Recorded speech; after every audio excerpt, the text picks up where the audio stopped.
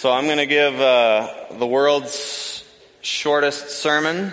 We're starting a sermon series this week, and we'll actually go into it next week, but that we're calling The Undivided Self. So in life, we have many different hats that we wear. There's many different spaces, and oftentimes in those spaces that we have at home, at work, at school, wherever it may be, sometimes we take on different characters. And a man named Dallas Willard, if you're familiar with him, theologian, once said that a disciple of Jesus today is someone who asks, what would Jesus do if he were me? I really like that question. What would Jesus do if he were you as a friend? What would Jesus do if he were you as a neighbor or as a worker or as a citizen or as you name it?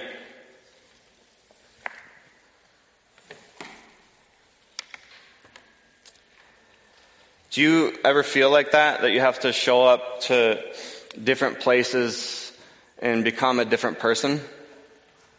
Sure, there's roles that we play, but do you feel like you are a completely different person when you step into a different space? And that you maybe can never fully be yourself anywhere?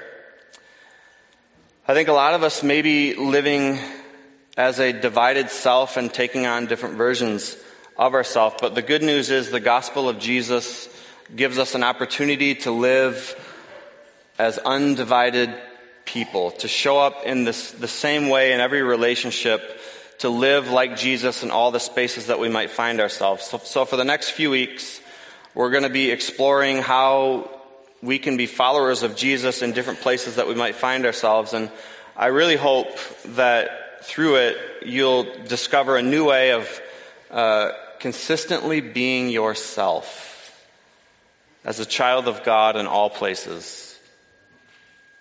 Do you guys remember when you had to defragment your computer? I was hoping somebody would remember that pastime. I don't even know what it did, but it organized things so that it worked better. The next few weeks might feel like a defragmenting, and it will be personal, and you'll be looking at yourself from a higher view of who you are as you enter into the different spaces of life. I think it's difficult for Christians to wrestle with this because sometimes we use the word spiritual life, don't we? How's your spiritual life doing? I get what we mean when we say that, but it's interesting that in the Hebrew scriptures, the Old Testament, they don't even have a word for spiritual. What we're given by God instead is two options. And they're found in Deuteronomy chapter 30. It says this day I call the heavens and the earth as witnesses against you that I have set before you. You've heard this maybe before. Today I have set before you life and death, blessings and curses. Now choose life so that you and your children may live and that you may love the Lord your God. Listen to his voice and hold fast to him, for the Lord is your life, and he will give you many years in the land he swore to give your fathers, Abraham, Isaac, and Jacob. God has given us a choice today, and it's a choice really between the direction of life and the direction of death, the direction of chaos and the direction of shalom. We're invited and empowered to live as resurrected people, to be the same essential you wherever you go. Colossians 3, I'm going to read a couple verses here, says this: don't lie to each other, since you have taken off your old self with its practices and have put on a new self. That's a single exchange. We're invited as followers of Jesus to exchange the old self for a new self, which is being renewed in the knowledge of the image of its creator.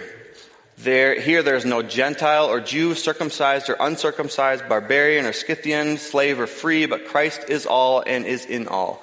Therefore, as God's chosen people, holy and dearly loved, clothe yourself with compassion, kindness, humility, gentleness, and patience. What if followers of Jesus were known in their neighborhoods, restaurants, schools, workplaces, social media, you name it, as those who clothe themselves with compassion, kindness, humility, gentleness, and patience? Bear with each other and forgive one another. If any of you has grievance against someone, forgive as you have been forgiven. And over all these virtues, put on love, which binds them all in perfect unity. Let the peace of Christ rule in your hearts, since as members of one body, you were called to peace. And in the case of our theme, that would be a consistent peace and contentment across all areas of your life. It's exhausting to try and be 7 different people.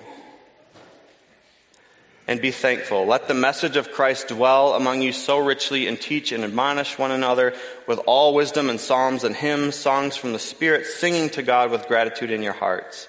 And here's the key verse. And whatever you do, whether in word or deed, do it in the name of the Lord Jesus, giving thanks to God the Father through him.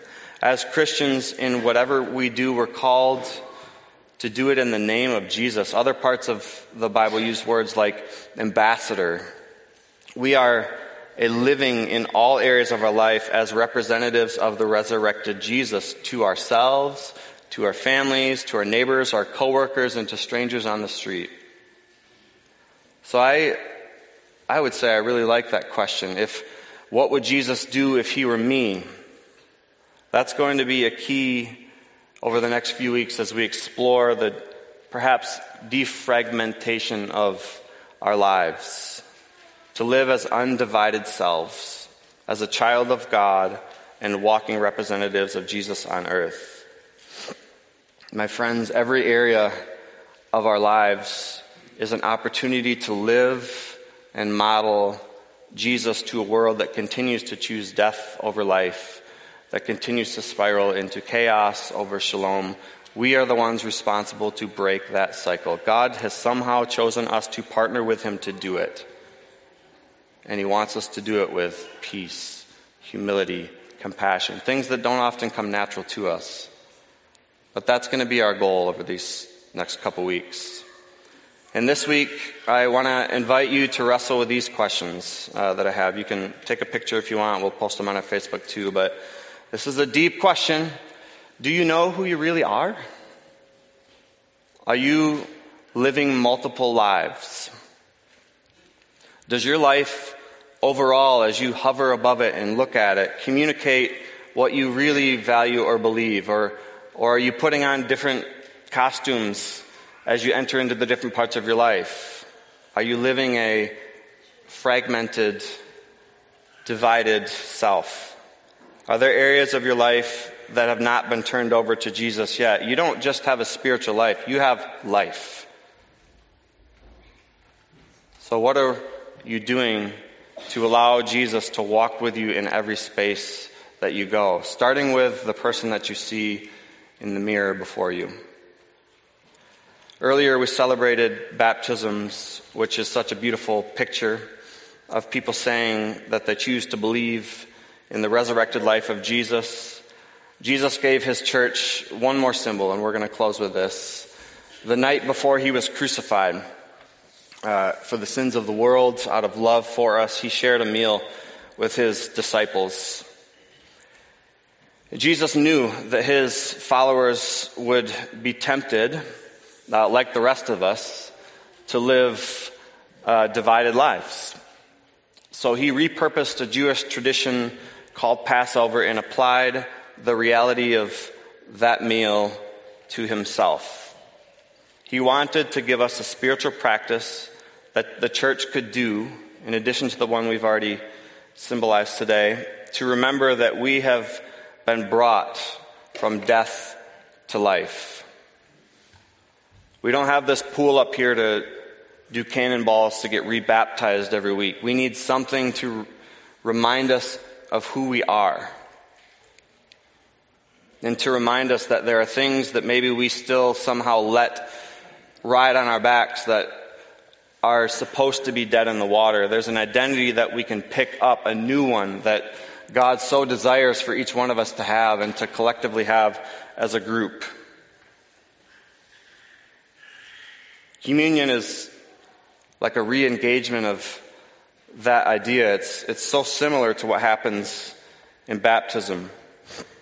It's the resurrected blood and body of Jesus that we can remember who we are. We are no longer needing to live as characters in a fragmented world, but as grounded, confident, deeply loved, and redeemed children of God, for whom Jesus came to die and offer eternal life to, life in him. So one of the earliest followers of Jesus put it this way: "For what I received from the Lord, I passed on to you. The Lord Jesus, on the night he was betrayed, took bread, and when he had given thanks, he broke it and said, 'This is my body, which is for you. Do this in remembrance of me.' In the same way, after supper, he took the cup, saying, 'This cup is the new covenant in my blood. Do this whenever you drink it in remembrance of me. For whenever you eat this bread and drink this cup, you proclaim the Lord's death until he comes,'" which is resurrection in his hands. This morning, the table is ready to help you remember that. Maybe it was a long time ago for you when you decided to follow Jesus. Maybe you're only here because somebody else was in this water today. But maybe this is a good opportunity for you to remember that God has not stopped loving you, that the reality of his death and resurrection that is offered to you is still there. And so we practice this thing called communion. That's what those tables are for. It is a invitation from Jesus to a single, beautiful, consistent, eternal life across every area of your life. So what I want to invite us to do is to come forward in a second. And we do have these little packet things are gluten-free. If you like them, the little wafers up top there. What I want you to do is come and take it, dip it, and then hold it in your hand and bring it back to your seat. Just like we celebrated unity around this tank today in baptism, we're going to do the same thing with this symbolism of baptism. And so maybe you're sitting there going, can I come up there? Do I count? Is it like, here's what we're going to say. If you believe in Jesus, absolutely come forward. If you're at a place where you want to, come forward. Come receive it and put it in your hand. God is on his knee with a ring for you. And that ring is represented in the body and blood of Jesus. So let me pray, and then come forward and grab it as best as you can to get back to your seats. You don't got to find the rope. We're going to, after communion, I'm going to bless us and go. So you don't even have to find your seat. But I want you to come and hold it in your hand for a moment, and then we'll take it all at the same time. So let me pray, and then I invite you forward. Jesus, thank you so much for the beauty of this true story that we get to be a part of. It would be pretty compelling if it were fictional.